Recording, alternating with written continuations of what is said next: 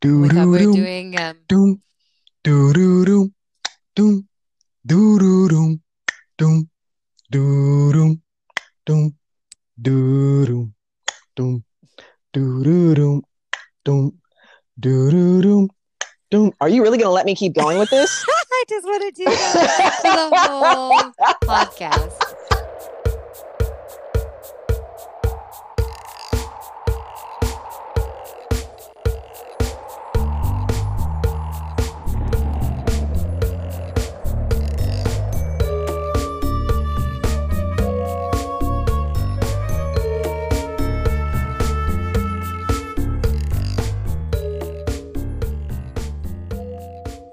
Hello, I'm Sasha Chambers. This is Eating After Midnight, a podcast where me and my best friend Amy Rivers reheat movies from our childhoods to see if the leftovers have retained their flavor or leave a bad taste in our mouths. It's also about how these movies influenced, inspired, and shaped us. Amy and I are not film scholars, but we do have a genuine love of movies as well as a beautiful friendship that spans 25 years. Sasha, why isn't this just like the greatest movie in the world that people have to watch when they turn 11? Like when you turn 11, why you 11 have to why do watch you and I it. share a brain? I was like, why isn't this like the film that everyone talks about as like possibly one of the most perfect films from the 80s? Why is this not always being talked about? It's an awesome movie. It's an Rob awesome Reiner was on movie. fire. He was absolutely on Yeah. fire with this. Like he just Yeah. dude owned the 80s as far as I'm concerned. That's amazing. Shall we do the basics? Stand By Yeah. Me, directed by Rob Reiner. According to the IMDb profile page, after the death of one of his friends, a writer recounts a childhood journey with his friends to find the body of a missing boy. I give it a 6. I give it a Yeah, 6. it's a 6. I mean, that's what happened ish. Like that's what happened. Those are the facts, but So this is based on a Stephen King story. So I can get even more haters. Stephen King, wonderful stories, best stories. He writes great horror stories. He's a terrible actual writer. You know, like the actual words he chooses are terrible, but like he does know how to tell a great story. And this story is perfect. Like it is everything and more of a coming of age story. It's perfect in that way. Oh, we're going to say perfect too many times. We should have we should have a penny jar, like a Vern's penny penny. jar, and then we can go and bury it. Yes, every time we say perfect. Shall we get into the soup? Yeah, we're getting into the soup. Get the spoons. Soup's on. Let's Ding do it. ding. Yeah. All right, Sasha. We start with Richard Dreyfuss is in this movie. He's the first cameo of note. And I'm going to give you this one. He's sitting in his car and there's a newspaper next to him where you find out someone named Chris Chambers has died. So this is my first, not beef, but first like moment in the Yeah. film. Yeah. Because like this movie is sentimental, but it's sentimental in good ways. However, the way Richard Dreyfuss sees the newspaper and he's super sad and I'm like deep moments. Yeah, I'm with you.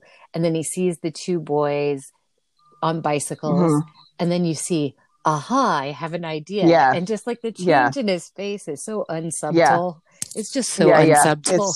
It's really it's pretty cheesy and schmaltzy. And also just like, bro, you just found this out.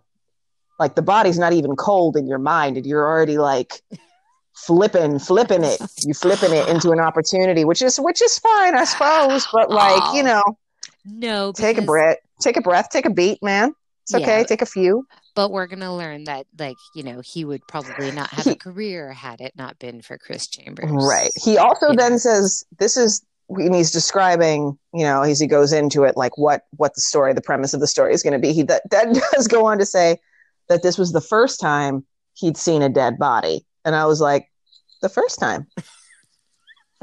How many times has it been? He's 12 in 1959. He could have very well gone to Vietnam. What am I talking about? Cheers. Well, that's good that you brought it up. So interesting thing in the 80s. In the 80s, we were all about the 50s. Why? I wanted to talk about this. Why were we so obsessed with the 50s and the 80s? I mean, if you think about it, it was the people who were making films were of the age where they were looking back. So it was like, people Oh, who were 30, 40 years old were kind of talking about, looking back to their childhood and telling those right. stories, which is the same thing we're doing now with people who are our age, looking back and telling stories about the 80s. Like, how many 80s films are there? Right. Stranger Things, like everyone's obsessed and masturbating all over Yeah, that. You but know why? there was more than that. Like there was like, remember the poodle skirt craze? Like everything was 50s for a minute there. And Ed Is it like DeBevics. that now? Ed de fucking Bevics. I had a birthday party there. We all wore poodle skirts. Oh my God, straight up, girl. I wrote Ed DeBevics, the number one place to have a birthday party in the 1980s. like, who were Yeah. you if you were not having a birthday party at Ed DeBevics? But Johnny Rockets. Johnny Rockets, Mel's Diner, and then there were actually a bunch of other little ones. Like we had some in the valley that were not chains.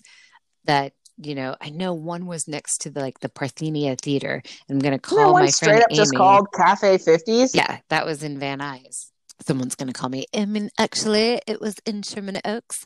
I saw recently that someone had opened like a 1980s pizza parlor, but I just don't think it has the same, like 50s diner with the jukeboxes and the waitresses all dressed up. But I mean, there's a lot of films like, Peggy Sue Got Married and Back to the Future and all these kind of, and even Dirty Dancing, even though that was a little bit the 60s. But these nostalgic films was big things in the 80s. This is another Rob Reiner film where there's 0 black people in it. But that's okay because this shit takes place in 1950s Oregon and you'd rather not be a black person in 1950s Oregon. Was Richard Dreyfuss ever a sex symbol? He was not. No, I mean, I don't know. I'll have to ask my mom. Did he ever have a Richard Dreyfuss was handsome moment? Yeah. But I did think this. Have you seen Will Wheaton now? Yeah. Kind of good casting when you think about it. Yeah. Kind of worked. Like, not as far off as you'd think. Yeah.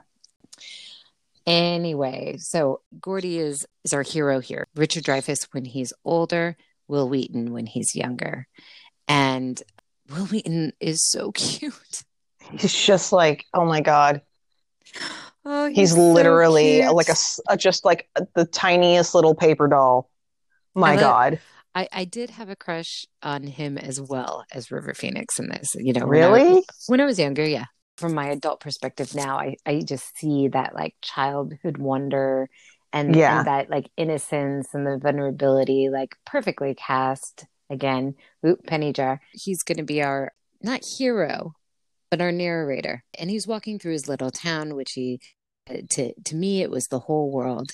And he buys a magazine for 25 whole cents and then goes to a tree house.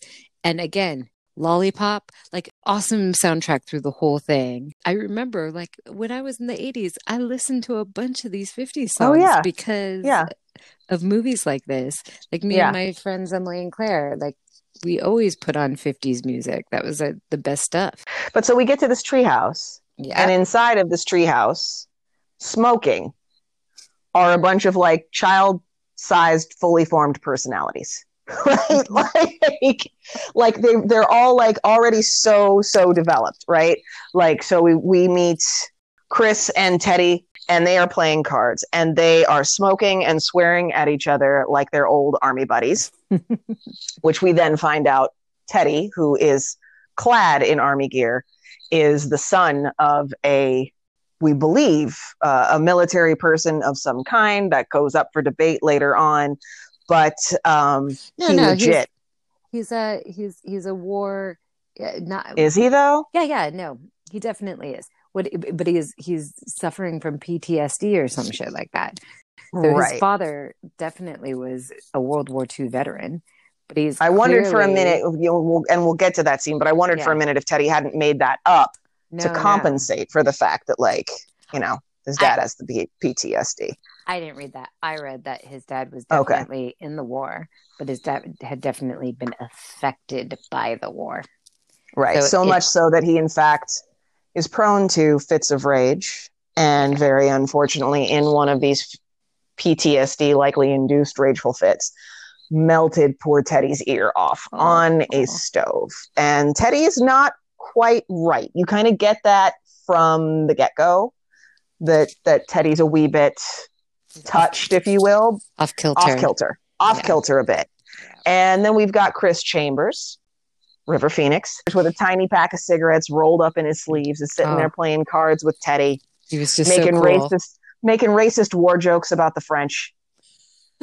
And then here's Gordon just like posted up, reading a comic book, feet up, kicking back, like it's their adult man cave.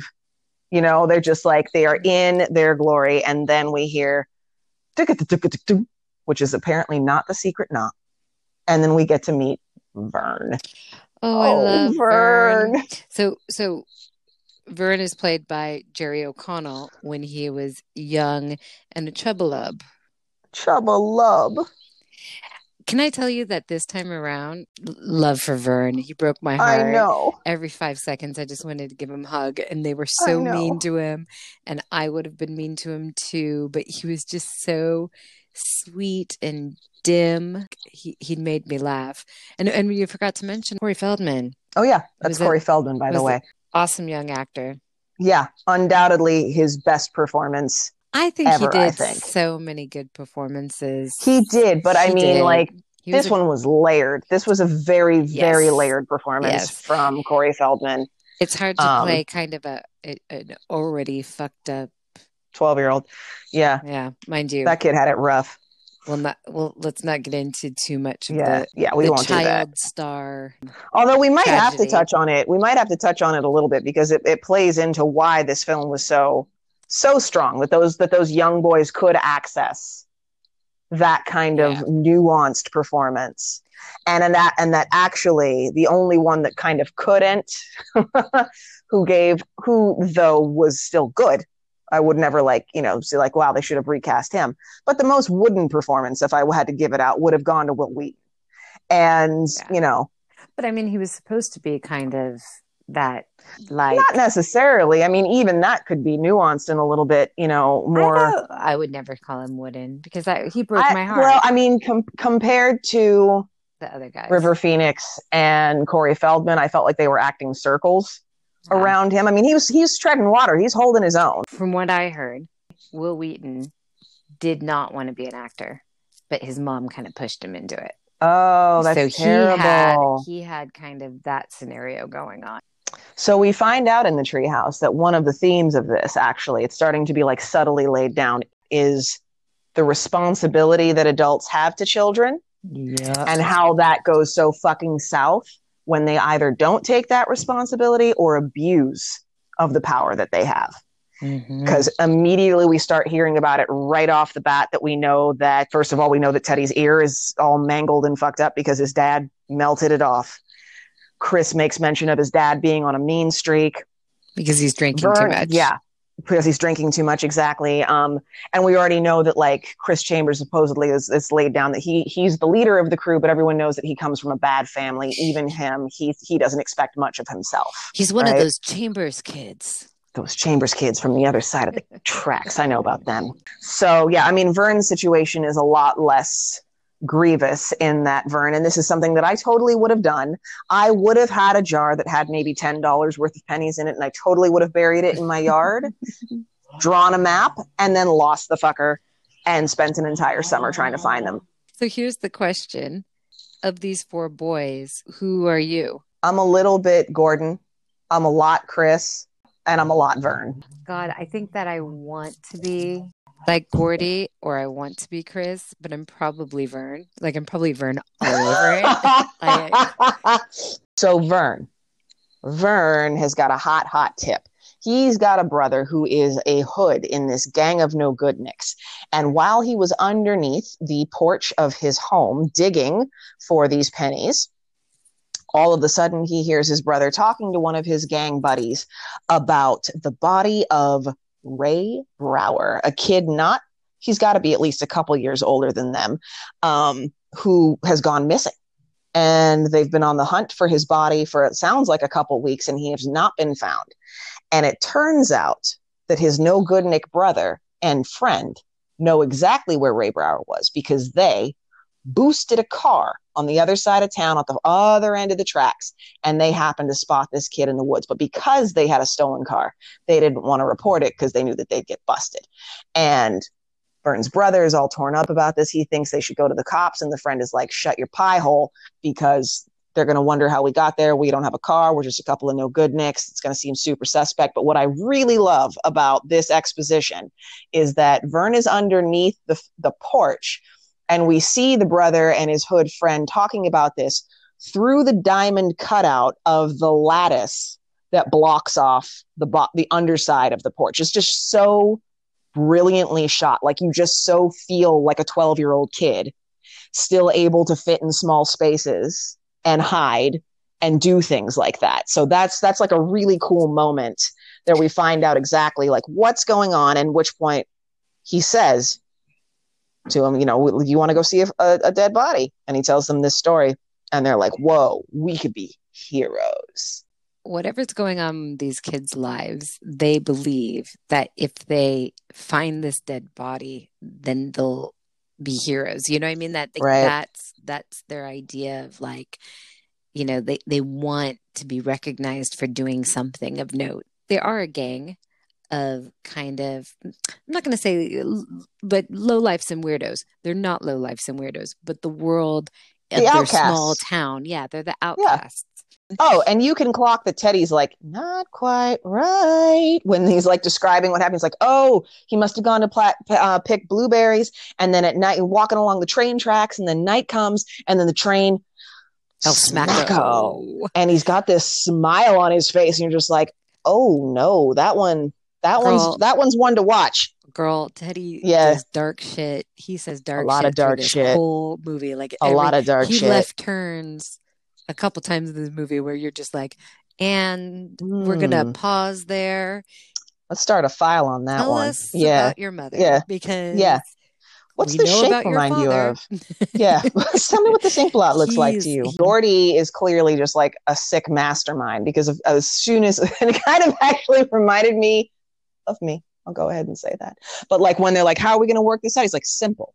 You're going to say that you're staying at my house. I'm going to say I'm staying at your house. We're golden until 5:00 on Sunday night, right? Like, he's just like, boom, boom, boom, got it all mapped out. And it reminded me of that time that I convinced you to say that you were sick so you could come out and play with us instead of going to one of your like 5 jobs that you had when you were 20. And you were like, there's no way that they're going to believe that I'm sick. And they're like, of course they are. We were sitting in the car, and I think I like pinched your cheeks and like told you to smear your eye makeup. And then I was like, go in and tell them you're sick. And you were like, oh God, this is never going to work. And I was like, oh no, now it will. And I took your sweater and I turned it inside out and told you to put it on like that, remember?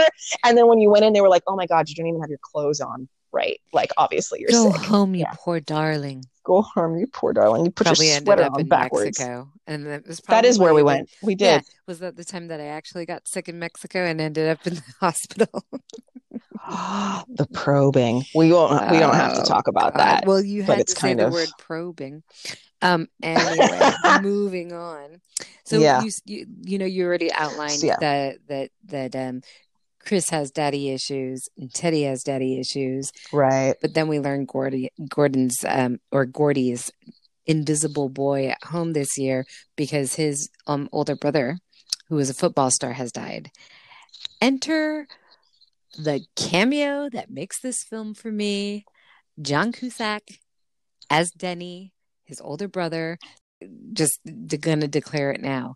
In the 1980s, there were 2 boys in my locket, left and right. River Phoenix was on one side, John Cusack was on the other. That was my life. That's it. Mind you, I did have a picture of Kiefer Sutherland on my wall. And Corey Feldman's name was written on my door frame. Okay. John Cusack has 2 scenes in this movie, and that's all he needs to win our hearts because he's the best older brother in the universe. Yeah. And break our hearts because, of course, he is died. In a Jeep accident. Very specifically a Jeep accident. Homeboy, John Cusack and Kiefer Sutherland. I had no idea that they were that much older than Will Wheaton and River Phoenix. Like, I was Oh my thinking God. about it. They and I were was like practically on retirement. Are you kidding? They're like ancient compared to them. they Seriously. are, Also, right? did you clock the fake prom photo of John Cusack? I couldn't help but wonder how many fake prom photos did John Cusack take part in the 80s? Probably an entire photo album's worth. But he's just John the Cusack. way he is in the, just, hey, Oh, he's Gordy, so like sweet it, and tender and yeah, concerned and supportive yeah, it's and heartbreaking. and Gordy's heart is clearly broken because his mentor and best friend and apparently the only person in the household that had any appreciation for him has gone. Yeah. And it appears as though that Gordy felt smaller next to his older, bigger brother for a lot of reasons, but that he felt smaller and less significant was not in his mind. As we meet his father, Gordy is standing in the bedroom of his now deceased brother, and you can tell that his father just feels like he doesn't even deserve to stand in the room and wants him out of there as fast as possible. This is another moment of like an adult bully where he says, why can't you have friends like Denny? Yeah. A thief and two thieves, which means he's also a judgmental prick that he would, condemn a child for having to steal milk money of all things. What's a phoebe anyway? Like a feeble-minded, I think that's another way of dropping the R word.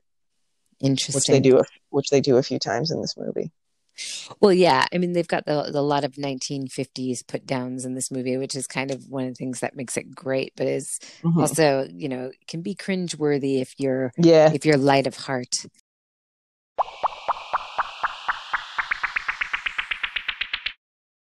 This is a great scene. Chris meets up with Gordy on their way to go on the journey to see the dead body, and Chris says, "Hey, look, I've got something," and shows him that he's lifted a gun. Walking, talking Jesus. And then Gordy starts playing with the gun, asks if it's loaded. Chris says no, and they accidentally shoots one off, right? They scream a hilarious scream. Will Wheaton does give great shocked face, like great terror face. He does. Like that, like throughout the whole thing. Like if there's a moment to show terror, shock, horror, he's that like cut to Will. Zoom in on Will. Like that's... He does it like three times. Yeah. But when they're walking away, Will Wheaton's super pissed off at Chris for making pissed. the trip. And like there's a really wonderful moment, and this is where we kind of get the dynamic between these two, where they are just really genuine good friends, where Chris is just like, hey man, I didn't mean to do that. And he's like, pinky swear. And he's like, yeah, pinky swear. Like, I would never do that to you, man. And it's just like male friendships. They talk shit to each other all the time, and they're kind of mean to each other and all that stuff. But there is this deep abiding love. There's like a genuine love of that friend. And River Phoenix, Chris Chambers' character, like this is where we get to see...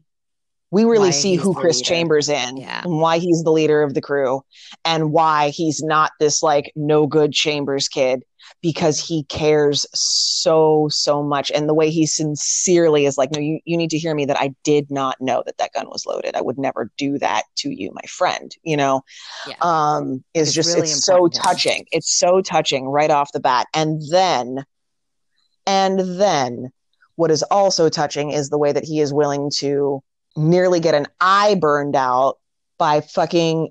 I'm so steamed. I'm so steamed. Like, why is Kiefer Sutherland hot, but also such a piece of living shit? Like, why is he so good at being such an asshole? You know what? I've got thoughts. Like, did him and James Spader, did they like, was there like a crew of guys that just like were really good at playing assholes and they like bowled together or something? Like, what the fuck?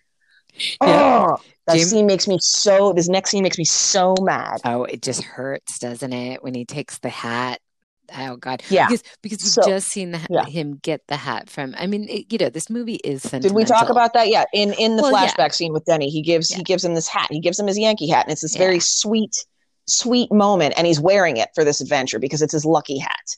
And fucking Ace, the leader of the No Good Nick band of No Good Nick shenanigan assholes in this town, shows up with eyeball Chambers, and they start teasing and harassing and bullying these kids. And Ace steals the hat off of Gordy's head.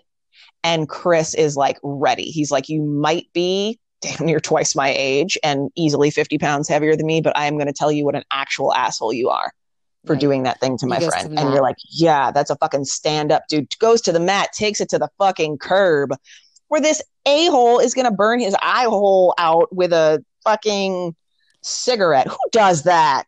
Who You know does what, that? though? So many bullies in this movie.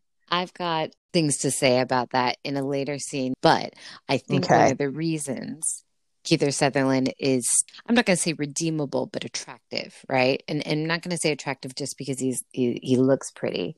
It's not that, but I think it's layered. Like there is something in Ace where you sense that kind of up against the same things that Chris was up against. He just wasn't able to overcome them. And there's a few lines You're that generous. happen. No, I'm not generous. I'm going to tell you about them, and you're going to aha moment. And Okay. also because I think there is a parallel. Like they talk about our gang and their gang, and that they're not too far removed. The difference is that there's hope for the younger boys, where the other ones have no more hope left. I think there is a sense of this is what happens if you don't have a God-given gift to be a writer, or you don't have real friendships. An innate sense of justice. Yeah. So the boys get to start their journey. They do that little backward ass kick, which was like totally a staple of your youth. I know I got kicked like that. I kicked like that. That was like a thing you did. That was what you did. And the journey begins. Best line. I brought a comb. Oh my God. Still made me laugh 25 years later. And I love the song that they sing, and I love the shot of them from a distance singing that song. Like it's just so pure. Yeah, pure is the word. So pure. Pure is the word. So they're like, oh, we don't have any food. So they start arguing immediately, right? Because that's what friends do. It's like, who was supposed to take the food? Da, da, da. I brought the comb. And he's like, why'd you bring the comb? You don't even have any hair. And he says, like, I brought it for you guys.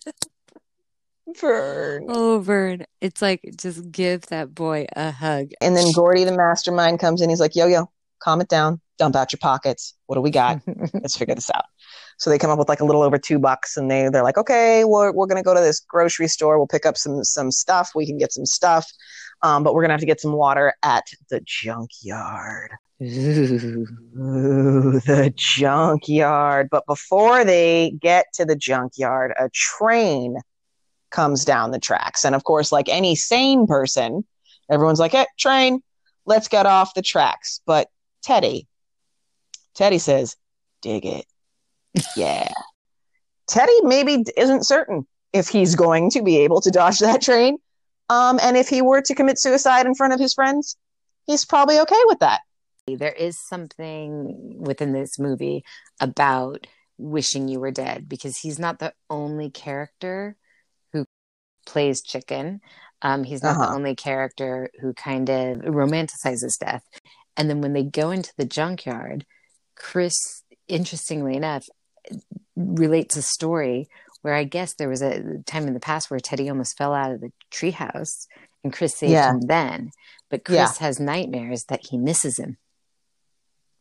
So again, something else that kind of reinforces this idea of Chris Chambers being that guy who wants to save everyone. Yeah, hyper-vigilant. And he wants everyone to be safe.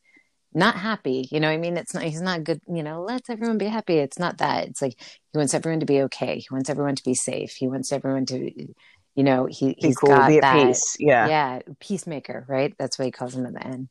So the junkyard guy owns a dog named Chopper. And the mythology around Chopper, right, of course, is that if you're a kid and you get stuck in the yard, he's going to yell sick balls, and then the dog is trained to go for the genitals of young boys. Despite this mythical beast, they are going to break into the junkyard. And then they're like, yeah, we're just going to hang here for a while and play grab ass under these fucking rotted out cars. And then tell jokes about their mamas, their mamas and stuff, and talk about Annette Funicello's shit tits on the Mickey Mouse. Though, how like your mama jokes are they've got to be an American thing, but they're not a British thing. I like, Oh, really? well, see, so number one, every Is British that dude not I okay? know loves their I don't. mama. That Like okay? they love their mama a lot. So one night I got drunk with a couple friends, and I was like, let's play Yo Mama jokes, right? So one dude said a Yo Mama joke, your mama is so la la la, so fat, Your mama works for the right back. They did one and one, right? And then they just stared at each other like, don't talk about my mom. And it like seriously, like they were going to beat each other up because they said a mama joke and your mama joke. And I was like, it's cool, guys. Like, this is the joke that you guys do. And It's a it's just joke. not, no, no, Yeah. no. You don't talk about a British man's mama. Who knew? Just, I mean, FYI to the world. They don't like that. Don't fuck with the Queen Mother. All right. Well, now I So, know. so they go to get food. They decide, they flip a coin. They get a Gordy goocher. is, oh yeah, they get a goocher. All 4 coins land on the same thing, and that means bad shit, man. I Bad like the shit. word It's a goocher. goocher. I like Me the word too. goocher. I think we should bring that back instead of But no one believes in Mercury. goochers. That's for babies. Oh, I did take a note from you, though. I have started watching everything with subtitles. Oh, yeah. And I found out, because there was always one thing that he calls, I think he calls Vern, Teddy calls Vern. I'm like, what the fuck does he say?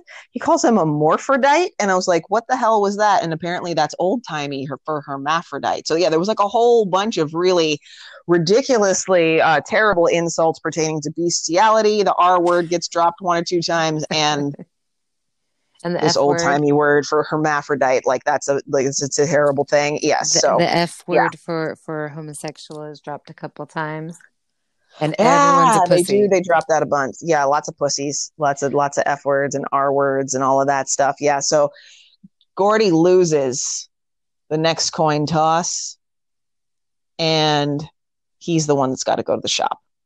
Now, the shopkeeper is the one adult in the whole movie that is cool. Oh, see, I didn't see it that way at all. He's the only one who's like, hey, you're Denny's brother. Did they ever say that you guys look alike? You look alike. And then he says, I lost a brother too in Korea. And then he engages Korea. him. What? Korea. In Korea. What did I say? Korea. He lost his brother in Korea. Oh gosh, Sasha. I'm like thinking I misspoke In because Korea. I always smoke. Yeah. I always smoke. I always misspeak.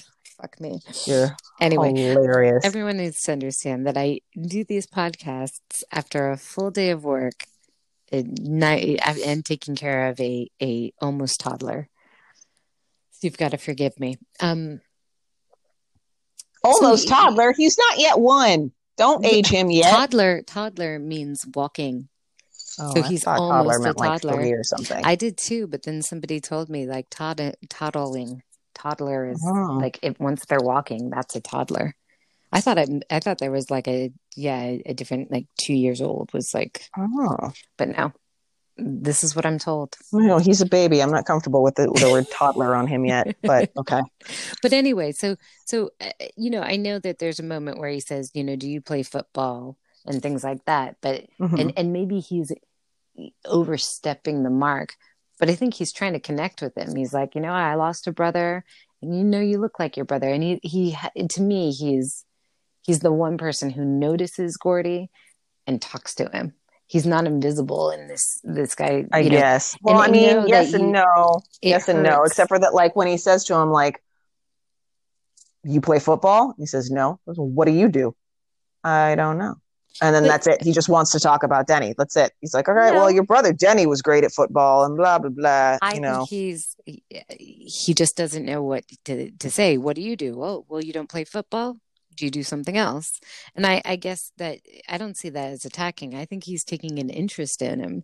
To me, he's the one adult who's like, hey, kid, you okay? You know what I mean? And he's talking to him and asking questions. And he's very sweet. He doesn't say anything bad. Does the dude not have any cold cuts? Did they seriously buy like a pound of raw fucking hamburger? And then it's while he's in the store, he has this great flashback where we see just how much of a hero Denny is to Gordy, because this is flashback of sitting around the dinner table where his father, again, like no one wants to talk about anything but Denny and his football. But Denny is like, hey, have you read Gordy's story? Have you thought about anything other than me and my football? I have a brother right here and he's brilliant. And that's just like so. And he just like leans over and is like, I thought the story was really good. And it's perfect casting again. It's like they could actually be brothers, Will Wheaton and they both have that like thin, tall thing going on. Yeah, no, they do look like they would be. Yeah, it was cast very well. So Gordy packs up the over pound of raw meat into his backpack to prance off into the sun with, and finds all of his friends. Have a problem with food in movies. I know, I really do. I think about those things. I'm just like, how do they put an apple in a sandwich bag? That's never not going to bother me. How could they have sushi? Who does that? Who does that? Who puts a whole ass apple and a sandwich in one Ziploc bag? You always call out the food. So annoying. So off he goes with some rotting meat, and Ptomaine special delivery. So he shows up back to the junkyard and sees his friends are gone. They're not in that spot, and he's like, "Oh, well, that's odd." Goes around the corner and sees them scaling the fence. Still doesn't dawn on him why they would be leaving like that, because obviously his number one homie wouldn't just ditch him. Doesn't consider like looking over his shoulder where he would see the junkyard owner is there. And he's like, hey, you kid, what are you doing there? I'm fucking running, fool. So he takes off running towards the fence to meet his friends. And then we hear the chopper. I'm going to sick my dog on you, chopper, sick. And then there's that famous part. And I don't know why when I was like, yeah. So what I heard was chopper, sick balls. For some reason, that part, and I don't know if it's because he said the word balls, and I was like young enough to still think balls was hilarious. That was just like my favorite part in the whole. I thought it was so funny, so funny. And of course, like Will Wheaton weighs like 15 cents worth of raw meat, and he's like up and over the fence in like a blink of an eye. Over like a feather. No, but another Will Wheaton like face of pain. Oh yeah, another shock and horror. He does the best terror face. So we get Will Wheaton terror face. He runs, flings himself over the fence, and then we see the chopper, of course, is just like this old golden retriever that really just wants belly scratches. And it's very sweet. And then like they're like, haha, chopper, and they're teasing the dog. And junkyard owner comes to the fence. What the fuck? And now look, he lays into these kids. He lays into these kids. What a motherfucker. Like he just tears into Teddy. First of all, he's like, I know who you are. Teddy the worst. Teddy the worst. Teddy the worst. He's like, I know who you are. Well, he talks. Look, the only pass that this guy gets is that they were teasing his dog. All right. Like if someone was taunting, poking, or fucking with Squiggy, good luck to them. Good luck to them. But at the same time, these are kids, right? And it's just like, it's so insane how this guy, and he calls him fat. Gordy does call him fat. But whatever. They're fucking 12-year-old children. And he tears into Teddy talking about how his father is crazier than a shitbird and that he knows that his dad's a lunatic up in Tokus, which we can only assume is a mental home. And I mean, he just... No wonder you're acting the way you are, having a loony for a father. Yeah. And like, yeah. So I mean, loony, like just straight up taunting him. And oh my God, it's so horrible. If someone was hurting my dog, it would be one thing. Right. If they were just teasing the dog the way that they were there, the dog's barking and they're just like, yep. I know who all of you are. I know all of your names and all of your dads are going to be hearing from me, except for, of course, the loony up in Tokus. Like, it's so fucked up. Whoa, fuck. And of course, broken. Teddy melts the fuck down because Teddy only wants to acknowledge his father as a war hero, not as a war hero suffering from PTSD, which I'm sure at that point didn't even have, that acronym didn't exist. So I think that's the thing, right? It's like in the 50s. Shell shock. That's what they would still call it, right? Shell shock. He was just like touched by the war. And touched by the war is probably what they would say, or they would probably just say that he was a lunatic, But no, I think definitely the father that had gone to war, came back all fucked up, and was, Good shit, like melted his own kid's ear. exactly. And Yeah. I think in a town of 1,200, that kind of story will spread quick. Yeah. And there is this, and Teddy does this weird thing, which is very common among men and their fathers, where he loves his father and idolizes his father and is afraid of his father and hates his father. And the idea of somebody calling his father a name just breaks his spirit into pieces. And it's so sad when you see him like lose his zeal Sobbing. and his excitement, and he's just sobbing because somebody has dared to break the idol, which is his father, which is so fragile anyway because of him, how, he's abusive and all these other things. And it's a really heartbreaking moment. Yeah. And there's that really great moment from our narrator, right? Older Gordy, Richard Dreyfuss, who's like, it really blew my mind how much Teddy loved his father, even though he had melted basically his ear off. And I hated mine, who hadn't laid a hand on me since I was 3. And that was for eating bleach under the sink, who eats bleach? Well, if you do, God, the things that my kid will put into his mouth.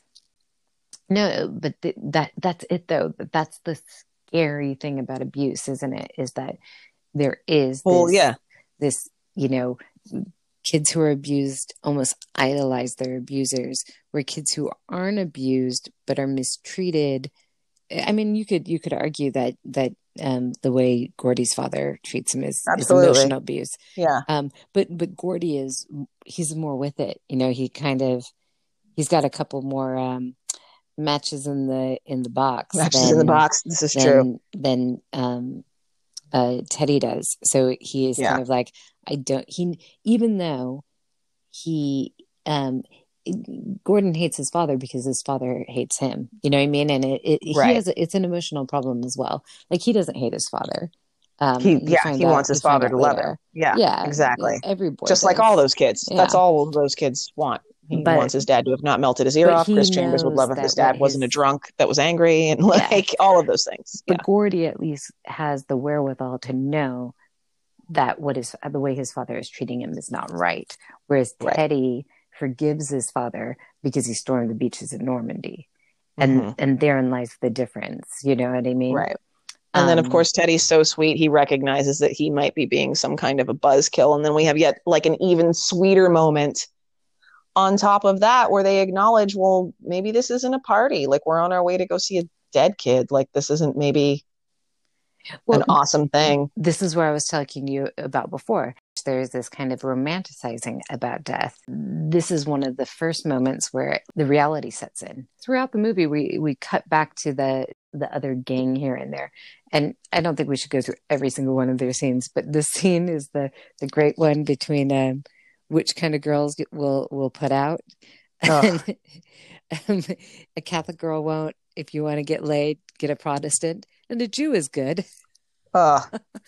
You would think. I think they're so mean, and I'm glad you were able to find some redeeming things about them. And I guess I can see where you're going with that. I can see it, but I just never, even as a young girl, ever thought the Band of No Goodniks was like hot or interesting at all. I was like, they're so nasty and so mean, and I hate them. I think they're gross. Oh, I think I hated them too, but I still hate them. I still think they're gross. Kiefer Sutherland. He makes me mad. He made me because mad. He's hot, but he's such an asshole and everything. I'll have to say, as much as, yes, he's older than River Phoenix and Will Wheaton, God, it was crazy to see how young he was. Yeah. He does look a little angelic, doesn't he?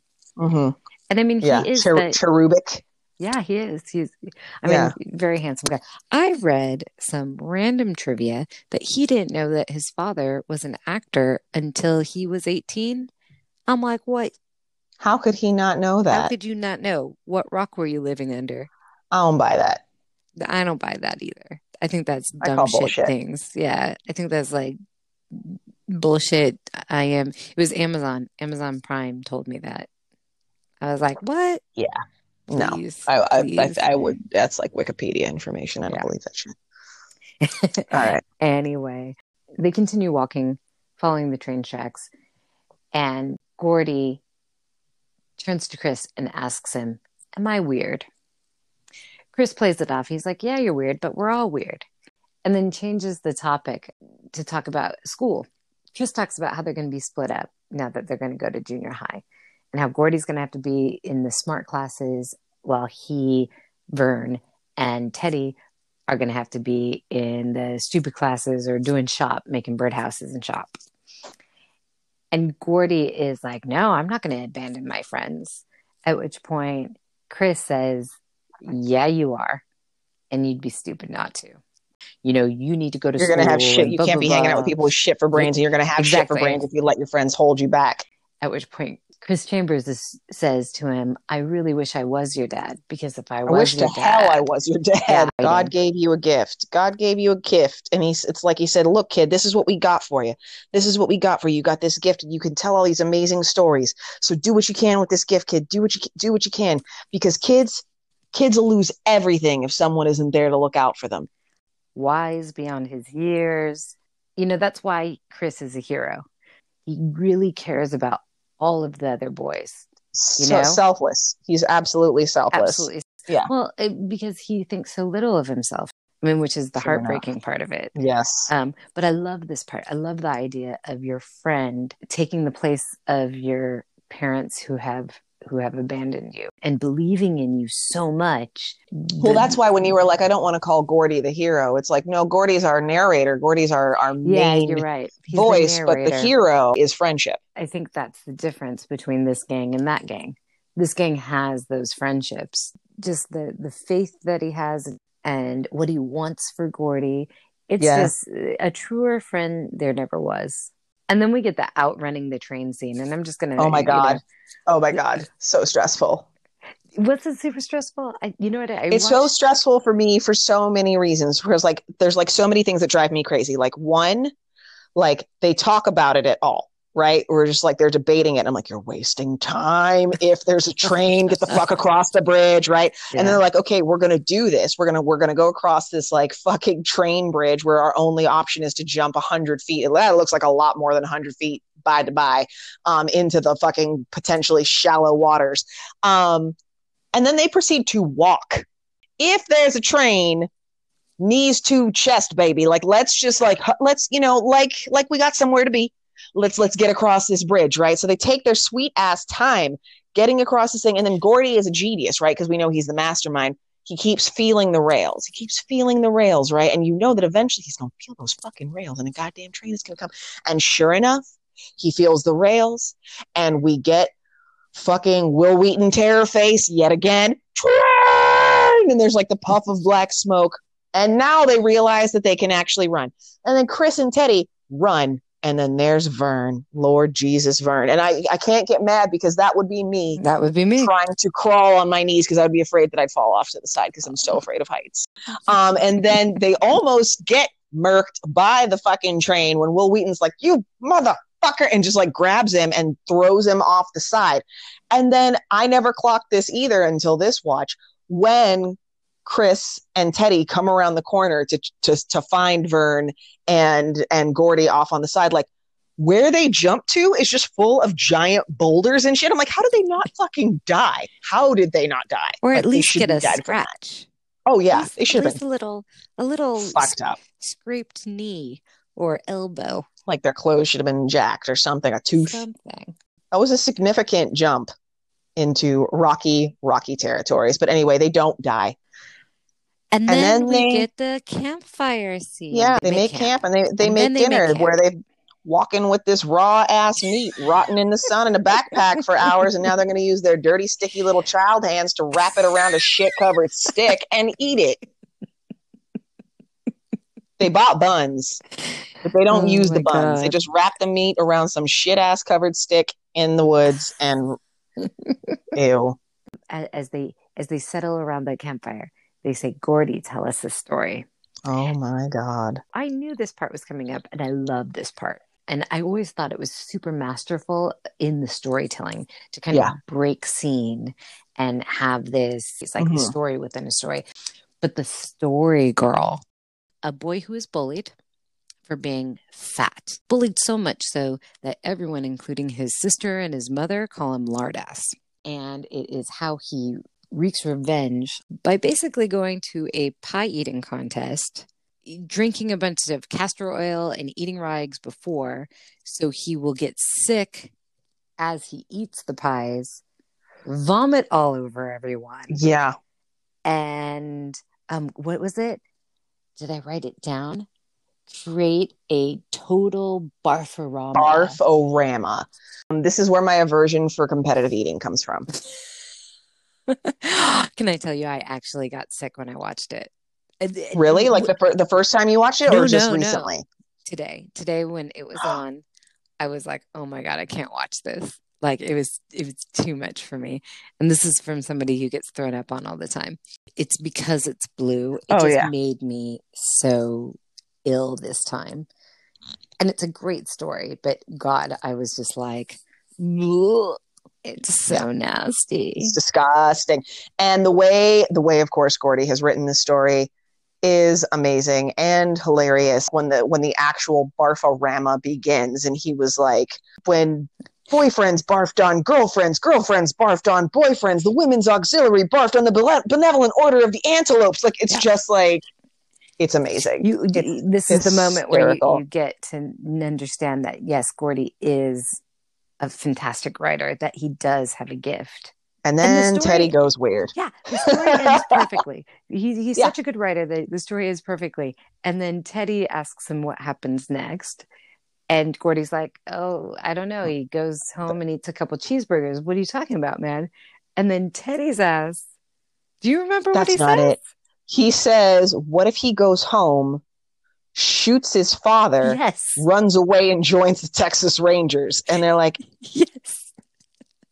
But like, kills his father. Well, no, I mean, that's obviously his murder fantasy, right? It's like, because he wants to be military. He wants to be like his dad. Yes. He loves his dad. But also, if he were to off him and run away and join the Texas Rangers, that would work too. It's super dark. So dark. You know, like, it's so dark. And then gets lightened up immediately with some other really silly campfire conversation. What is Goofy?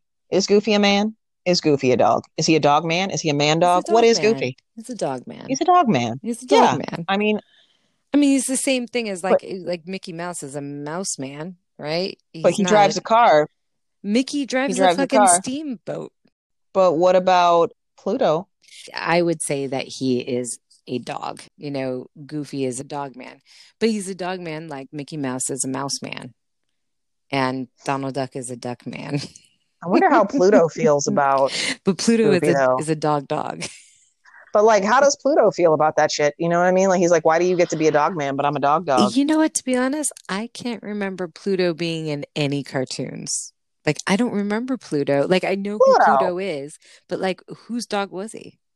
Mickey's. Really? Mickey's dog. Yeah. I can't recall one cartoon. I'm pretty sure he's Mickey's dog. Well, somebody write us and tell us. Is Pluto a stray? Who's feeding Pluto? We need to find this out. Do you know that we just had the campfire conversation? I know. That just happened. Oh my God. They hear noises and they get scared. They look like little boys that need their moms. Mm-hmm. And all of their kind of artifice, the cursing and the smoking, and that's for babies, and all that stuff kind of sheds away, and you kind of just see 4 little scared boys camping in the woods. So then they, of course, decide to stand guard. Yes. And Teddy gets the first watch. And of course, Teddy takes this shit way too fucking seriously, reporting like he's like actually on military duty, which is so annoying. I'm surprised that Chris Chambers didn't pistol whip him with that fucking shit while they were trying to slip. Then Vern gets the second watch. Whoever thought to put a gun in Vern's hands? I can't believe they were like, that's a good idea. Right. And then Chris is on third watch. He's sitting at the campfire, trying to stay warm, trying to stay awake. And there's Gordy having a nightmare.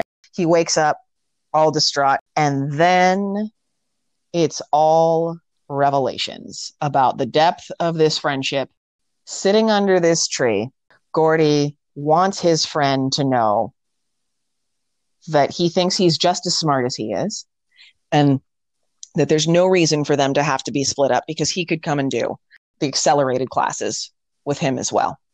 But nay, says Chris, because no one would let him do that, because no one believes that a Chambers kid possibly could be a good kid. He's tainted by his name, and they won't let him. That's literally what he says. They won't let him be more than what they believe him to be. We find out how golden his heart is, even though he comes from the wrong side of the tracks. And even though he's been raised in a culture of we do wrong to get right for ourselves, he knows right from wrong. And in this particular instance, he in fact did do the thing that we find out Gordy's father condemned him for. He did steal the milk money. And I love when Gordy says to him, did you take it? Because that means this whole time his friend has never bothered to question. He wasn't going to listen to a rumor, and he wasn't going to ask because he didn't care, because Chris Chambers is his friend, right? When he asks them, though, he said, did you take the money? He responds with, fuck yeah, I took the money. Who am I? I'm Chris Chambers. I'm a Chambers kid. I'm from a bad family. I took the fucking money. You knew I took it. Teddy knew I took it. Vern knew I took it. Everybody knew I took it, but no one asked me. They just assumed.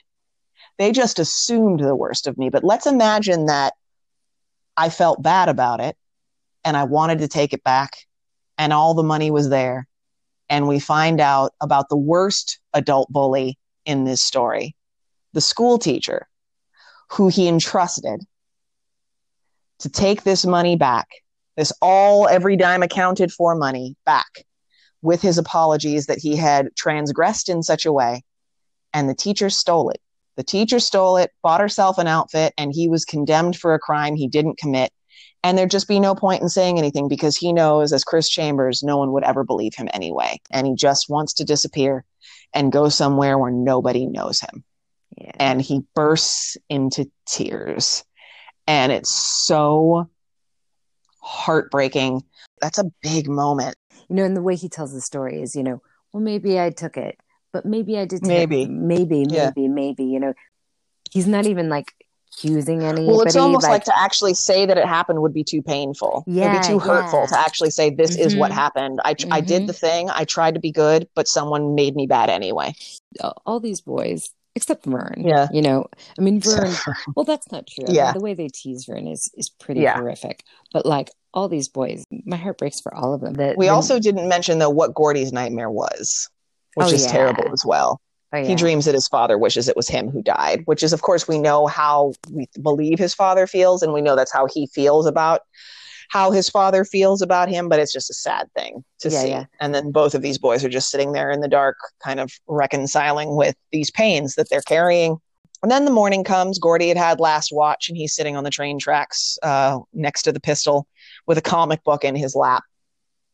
A deer comes along the tracks.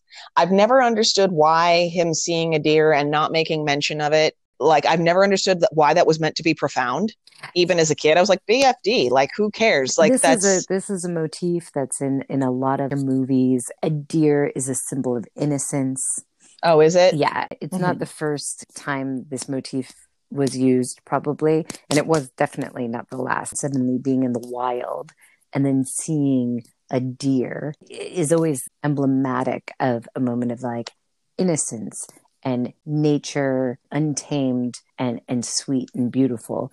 And then, the world rushes in. It bothers me too. It's kind of just oh yeah. So it's a really schmaltzy, weird moment. But anyway. Again, if you were to fault this movie at all, which I don't, I would fault there is sentimentality. Yeah. So they pack up camp, and it looks like they picked some wild berries or something, because their shirts are all stained, which then disappear later. There's no berry stains, which bothers me, but they're stuffing their face with berries. And I just love this moment of absolute shade from Gordy to Vern, because Vern's like, why didn't you get breakfast food? Soda and Pez and shit. And Gordy responds with, I'm so sorry, a more experienced shopper could have gotten better value for your 7 cents. And I just thought it was so hysterical. And then we get the grossest, oh my God, we get the grossest thing ever. Leeches. They decide to take a shortcut and cross through leech-infested waters, which they think is a shallow pond, but of course it's neck-deep, nasty, murky-ass water. They start grab-assing in the water and roughhousing, and they're all dogpiling on the other side of this thing, and, oh, Vern, you've got something on your neck, Vern. Leeches! And they strip down to their chones, start pulling off all of the leeches from their body. But then something happens that's horrifying. Gordy finds a leech on either his dick or his balls, and he like pulls the thing out with bloody ass fingers. Doesn't matter. I know. Doesn't matter at all. He pulls the thing out off of his junk. His fingers are bloodied from where this thing has been feeding off of his genitals. And then, of course, like any decent human, passes the fuck out, right?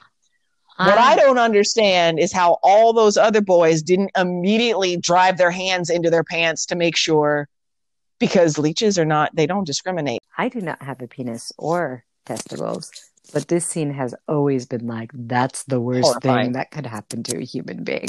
Oh, it's awful. Well, I hate leech. Like, I've never had a disgusting. Leech on me, and me either. The idea of like a leech is disgusting. Blood-sucking slug. Like, it's Vampire Schnecka. It's Vampire Schnecka. Oh my God! Somebody please fan art that. Meanwhile, Billy and Charlie, who are the boys who found the dead body in the first place, they have finally told Ace and Eyeball, and now they're on their way via car to find the body as well. This is the scene, the first inkling that Ace, who is Kiefer Sutherland's character, is more than meets the eye. So they're playing chicken in the car, right? Oh God, yeah. And he does the asshole thing. He doesn't move. He keeps on going in spite of the fact that they are about to die, to the point where the van that's not even playing the game goes off and like drops the lumber out of the back of the thing. Right. And they're yelling at him, and he doesn't. He's like steel. He just keeps on going forward. And when they're done, he goes, I won. This guy, in my opinion, cares so little about his life. It wasn't about winning. It was about, it didn't matter if he won or lost. And I think that, you could just read it as he was like this psychopath character. But I don't think it's that. I think he is Chris Chambers grown up, where, it doesn't matter if I live or die. He's a very sad character. There's a darkness behind him, but it comes from insecurity, and it comes from the fact that his life doesn't matter. I just read it as he's a bully ass and that he always needs to win. Yeah, I know. So that's why I say I think you're being very, very generous. I can see it. Well, I'll tell you the second scene. The next scene that he makes one other comment that makes me think. Okay, so the boy gang. The young gang. They're putting themselves back together after having been consumed nearly by leeches. And Gordy has changed. He's sitting there in a catatonic state, and the boys are considering maybe this is not okay, and we should go back because like Gordy's all fucked up. Then Gordy fucking snaps, and he's like, "Y'all bitch babies, shut the fuck up, load the fuck up, pony the fuck up. We riding out. We came this far. We're getting it done. Get the fuck on. Let's go." And he is running the show after that. He's like, "Is this the road? We're going down this road. This is what we're doing. We're doing this now." Like, he turns and looks, and he gives a kind of Jack Nicholson in The Shining look. Yeah, right. Him, right. He like his furrowed brow, and he's like, "Shut up." And like the voiceover says, like seeing the dead body had become an obsession. So they are like, "No one stopping us now. We on a move." And they are like, keep on marching on. And they go down the road, and like literally, like within seconds, what law enforcement couldn't do for weeks on end, Vern does within like 15 seconds of being on this road. I know. They've been searching for this kid for weeks.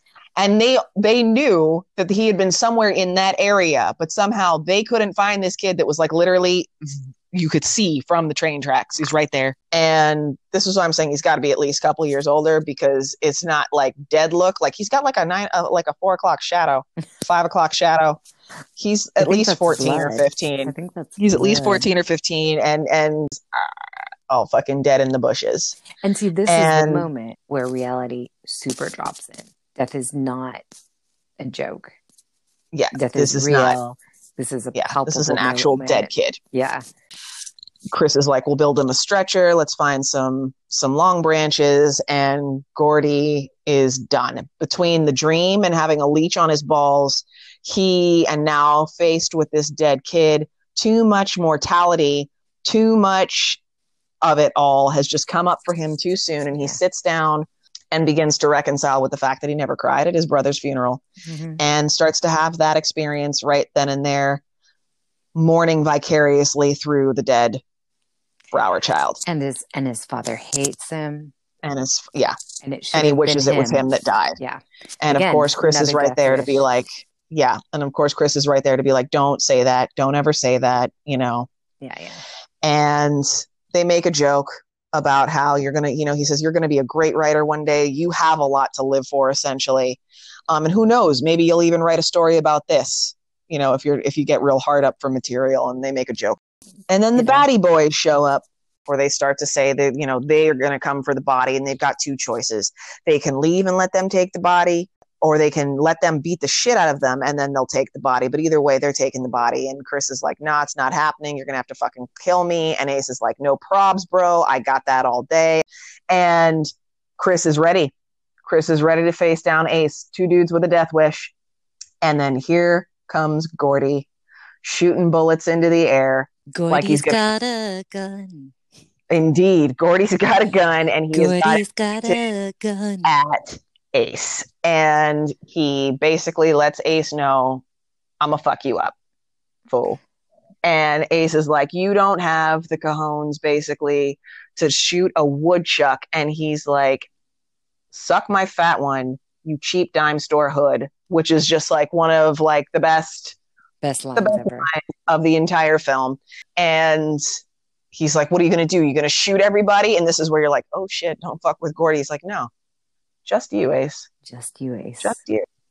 And Ace is like, I believe you. He backs off and he's like, don't think we're not going to forget this. We're going to come for you. Maybe you will, maybe you won't, says Chris. Oh no, we're never going to forget this if that's what you're thinking. This is big time, baby. He says to 12-year-olds.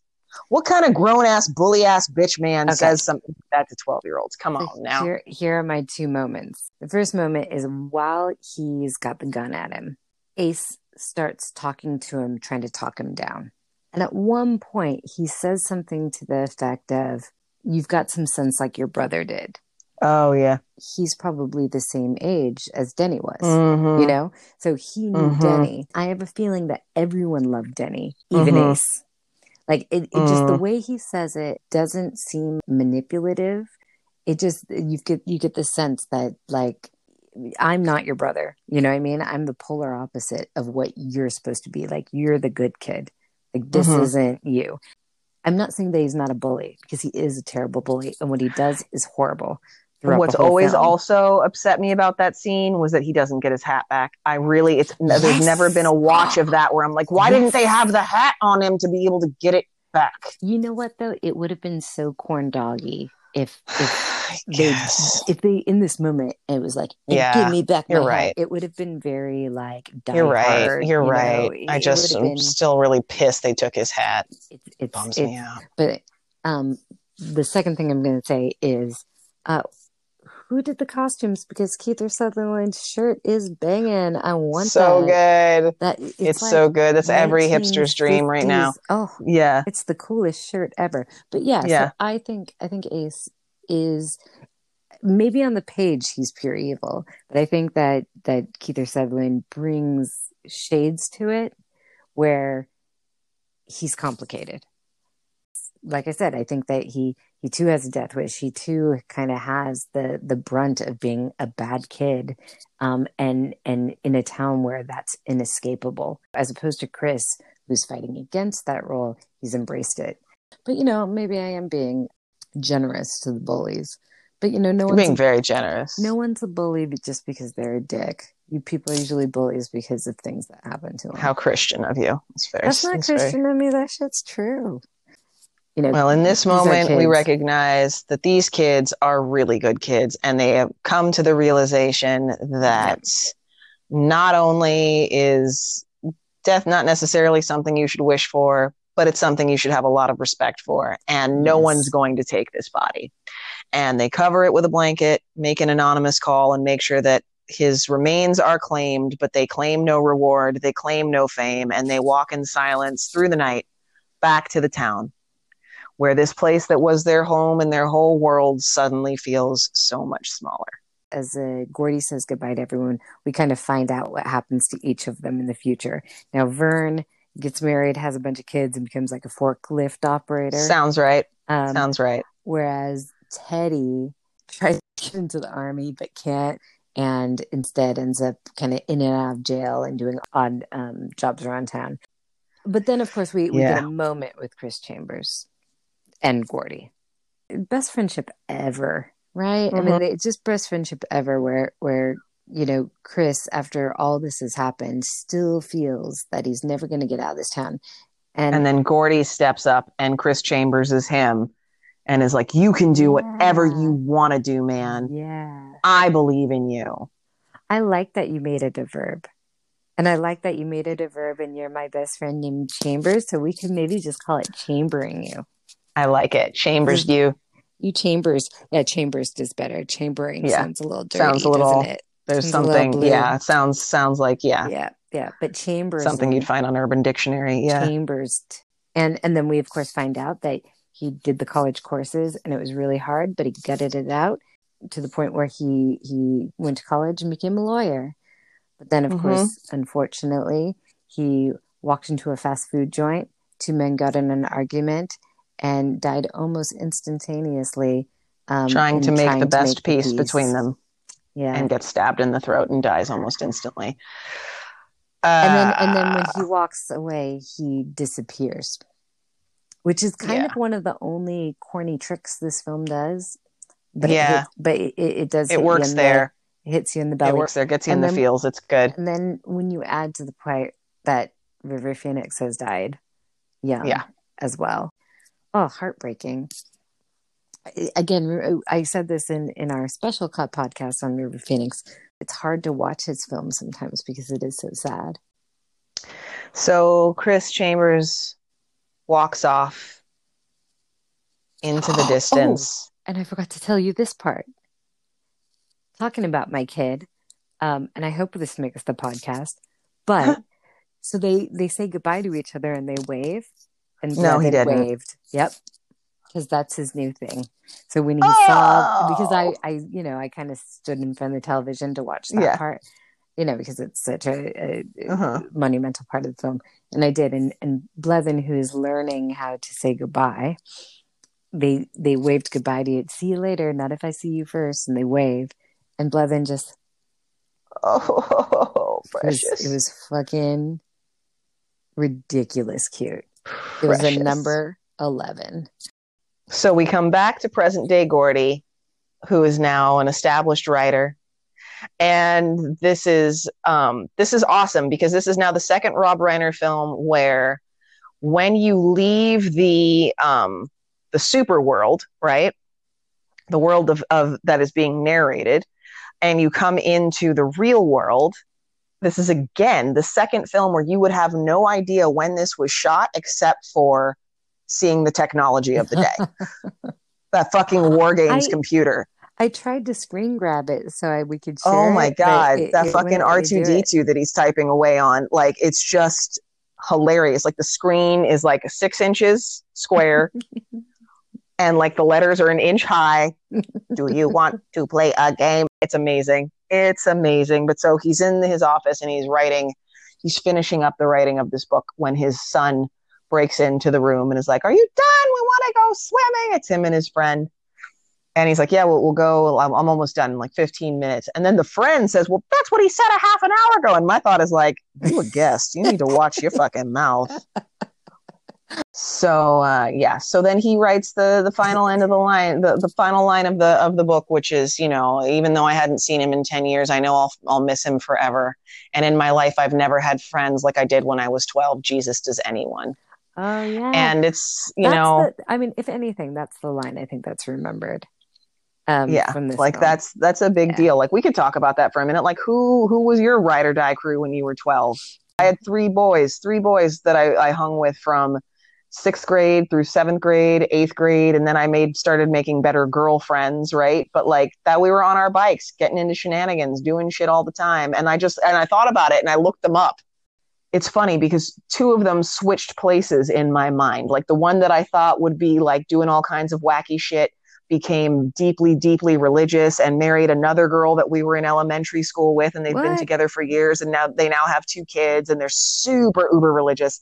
And then the one who I thought was going to grow up to become like a very respected business person or lawyer is like a DJ at Coachella or something, and like wears kilts and was on the feminista trip way before it was fashionable. And then another one just totally didn't disappoint. He is, of course, married with 2 lovely children and works as like the head of education at like a medical college or something. And I'm like, wow, that's just so crazy. Think about like the shit that we got up to, and then there they are. And like you said, like the people that are in your life, they're there, and then all of a sudden they just become other faces in the halls.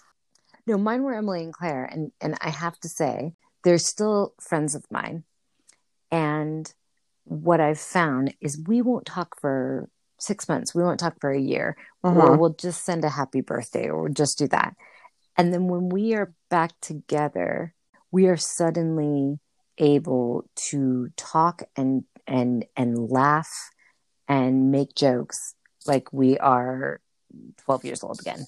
Like it boomerangs back to just like utter comfortability. It's insane how immediate we go back to just as if we spoke to each other last week. That bears the question. On a transatlantic flight, what would you watch? Stand By Me? His fast gun higher heeds the calling. A soldier important is a man called Paladin. Fuck it all. I'm only watching Stand By Me. It doesn't matter. Yeah, unless Princess Bride is in the mix. Fuck Liam Neeson and anything else. I'm only going to watch Stand By Me over and over again. Now that I have watched it and now that I have purchased it, I think that I'd like to watch it more often. Same with The Princess Bride. It's like, like this is another one where it's like, yeah, I'm going to check this out a couple more times a year because it's so moving. It is. I would never get tired of watching this. I don't think I would. Yeah. I mean, I literally watched it like 5 times. Anyway, I think that's all she wrote. So I guess at this point we should say...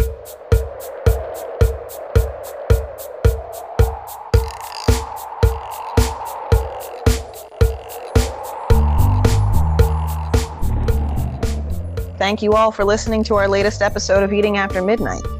And if you've liked what you've heard, please pop on over to iTunes or whatever platform you listen to us on and leave us some stars and a review. You'd also make our day if you could follow us on Instagram at Eating After Midnight Podcast. And if you've got the time, shoot us a DM with any comments, questions, complaints, or requests for future reviews. We'd love to hear from you. Until next time, have gone, will travel, reads the card of a man. A knight without armor in a saddle.